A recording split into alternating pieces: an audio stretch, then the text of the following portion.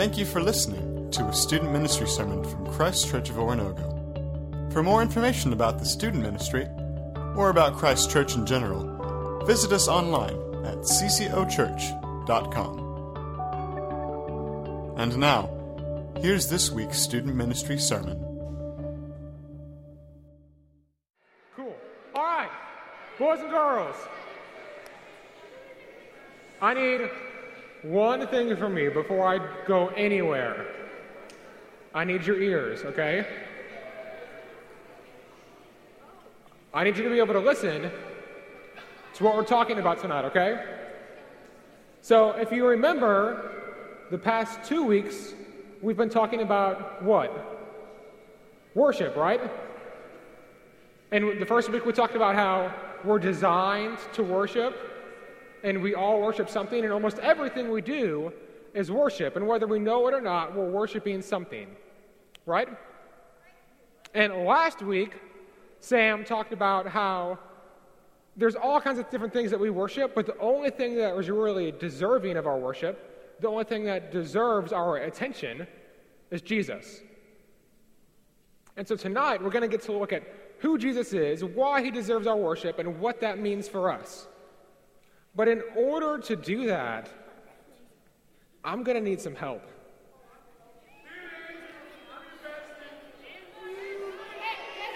Owen, I need your help. Hold on. Disco Thunder, where are you? Come here. You were up here last time? Okay. Okay. All right. Okay. So what I need from you, I need you to stand right here, okay? I'll come back to you. Just stand here quietly, and don't distract people either. I'm watching. Disco Thunder, come down here. So tonight, we have some stations that we're going to talk about. Our first station here is we're going to talk about things in our life. So this is, can you hold this up for me, Disco Thunder, so everybody can see it? What is this? Hold on a second. You need a microphone. Is it? Sam, which one is it? This one here?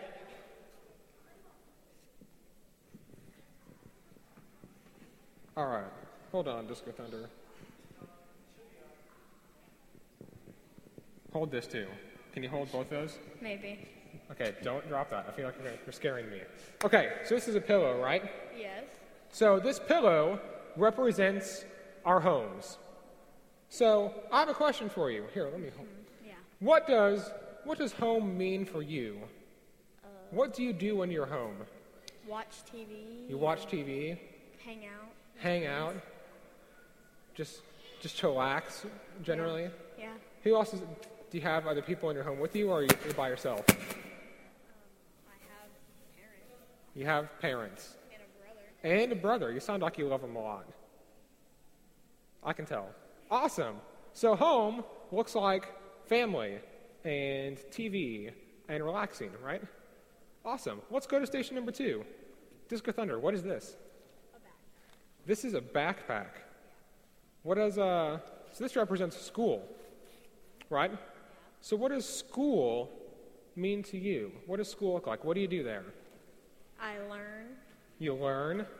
What else? I hang out with friends at school. You hang out with your friends. Do you like school? Yeah. Wow, all right. I was not expecting that answer. So school looks like learning and hanging out with friends. And what else? Anything else that school means to you? No. That's pretty much it. Awesome. Let's go to station number 3. Station number 3 has multiple items. Firstly, it has a soccer ball, which is pretty cool. Secondly, it has a cell phone. Okay. So hold on to that for me, please. Don't drop that. I will not. So station number 3 is our free time. We have home, we have school, and then station number 3 is kind of everything else. It's what we do when we want to have fun. So, what does station number 3 look like for you? What do you do in your free time? What do you do to hang out? Go to my neighbor's house. You go to your neighbor's house. What do you do there? Hang out. Hang out. Do you play sports? Yes. What sports do you play? I cheer. And You cheer? I Awesome. Do gymnastics. Gymnastics, awesome. And I play basketball. And basketball, awesome. What else do? Do you play video games? You look like a big gamer. No. It can also be video games. Okay. What else? Is that it? Is that what your free time looks like to you? Great. Shelby, that was awesome. Good job. I will take this back, and I'll hold on to this. Don't let that fall. Nope. I just need you to hang out right there. I'll come back to you. So we've just looked a little bit at what our lives look like. We looked at our home, our school, and our free time, and what we do in those things, and what those things mean to us. Now, I want you to hold on to this very carefully. Yep. Now we get to take a look at what these things look like for Jesus. And we're going to look at his life. So over here, what do we have here? Shoes. What are the name of these shoes? Sandals. Sandals, there it is. Can you hold those up so everybody can see them? Can you smell them? That's gross. Why'd you smell them, man? Oh. Gross. That's so gross. I can't believe you smelled those. So, sandals. Right? Yeah. So, Love sandals. these represent the home of Jesus. Do you guys know do you know what the home of Jesus was? No. Well, it was a city called Nazareth, but before that, he had another home. Guess what it is? Heaven. Oh yeah. God, Jesus, was in heaven. And he gave up heaven to come down here and become a person and live for us. There's an awesome verse in Philippians. I think we can get that on the screen. Okay, right here. Paul says this in Philippians: in your relationships with one another, have the same mindset as Jesus Christ, who, being in the very nature God, did not consider equality with God something to be used to his own advantage. Rather, he made himself nothing, taking the very nature of a servant, being made in human likeness. So, what Paul says is that Jesus, who was God and had all of heaven and everything under his control, gave all of that up to become a person and live on earth for us. And that's what Jesus' home looked like. Let's move over to station 2. You can put the sandal down. That's probably kind of gross. Come on over to station 2. What's on station 2 here? A rock and a cheeseburger bun. A rock and a cheeseburger bun. So bread, right? Or a rock and bread. So we just talked about Shelby's school, right? Yeah. We don't know a lot about Jesus' school. He went to school, believe it or not, but we don't know a lot about that from the Bible. What we do know about is his work, right? What people call his ministry, where he traveled around casting out demons, healing people, and teaching about the kingdom of God. Well, before he did that, you know what he did?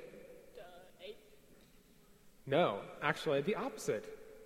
Oddly enough, he was in the desert for 40 days fasting. That means not eating. He did not eat before his ministry.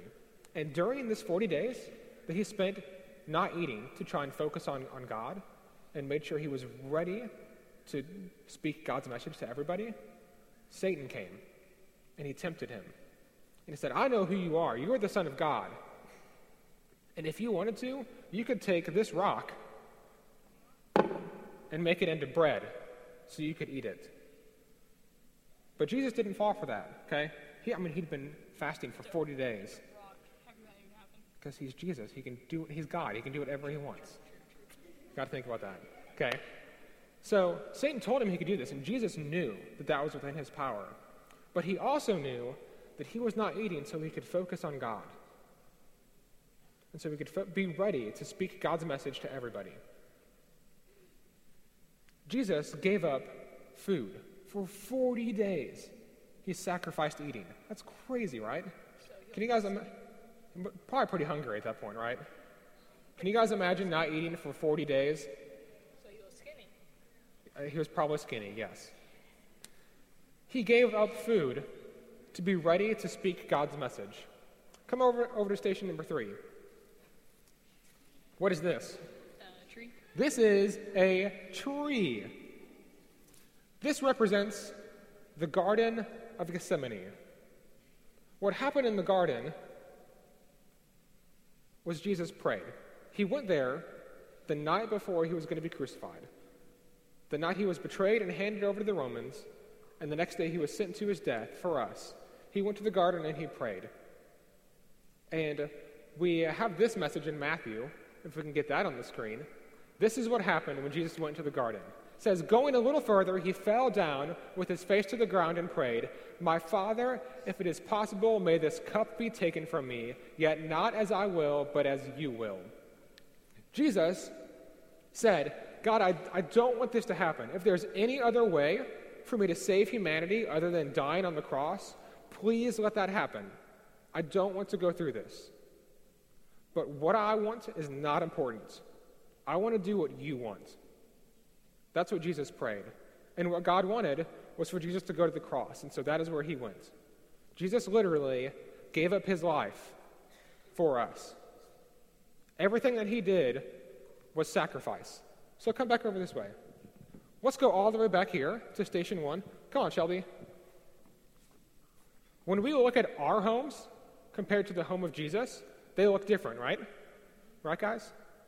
So if we're worshiping Jesus, if we're following him to become more like him, how does our home need to change?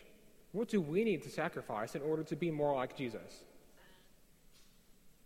Take away stuff that Take away stuff Jesus didn't have? Yeah, like What do you mean? couch, TV, the house. I don't know that you're trying to live in the first century, Exactly. but I don't think that's not the point. The point is to act like Jesus, not to live in the same conditions he lived in. That would be crazy. So maybe it's things like doing what your parents asked the first time and not complaining about it. Do you guys have chores at home? Yes, but I Do you love doing your chores at home? no. No, right? But Jesus would want you to listen to his parents because he listened to God, his Father, right? So maybe you need to be able to do that and sacrifice your own time and do your chores like you're supposed to. So what about your school? If our school is all about us, it shouldn't be, right? So what needs to change about our lives at school in order to help us be more like Jesus? Tell people about Jesus? Is that difficult at school sometimes? Scary? Because you're afraid of what people might think about you, right? Yeah, maybe we need to stop thinking about or caring about what people think about us and not be afraid to tell people how much God loves them. Yeah, that's awesome. So lastly, let's come back over here. This is our free time, our fun, right? What might we need to sacrifice here in order to make our lives more like Jesus?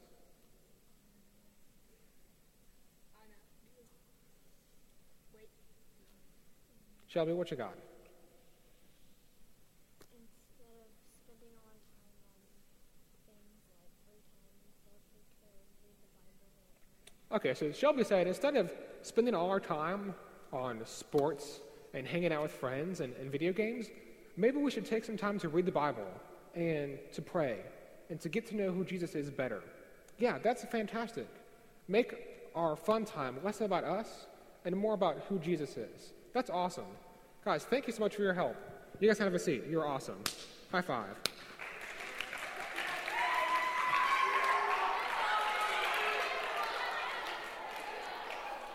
All right, boys and girls. The point of everything that I just showed you is one thing. The life of Jesus was all about the things he gave up for God. Jesus wanted to follow God, and he gave up a lot to do that. And the place that led him was right here.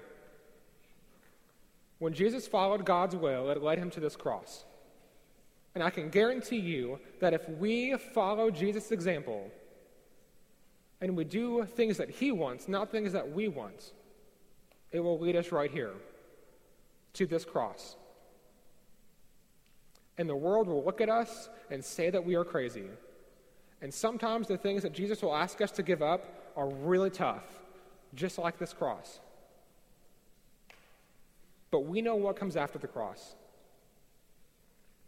Because Jesus didn't stay dead. 3 days later, he came back to life, and he had all of the power in the universe under his control, and he had gained salvation and life for everybody in all of history. Everything that Jesus gave up, from his birth to his death, was nothing compared to what he gained. And we know what comes after the cross. Everything that you might think you need to sacrifice for Jesus is nothing compared to what you will gain. And that is life. Let's pray. Father, I thank you so much for everything you have given up for us.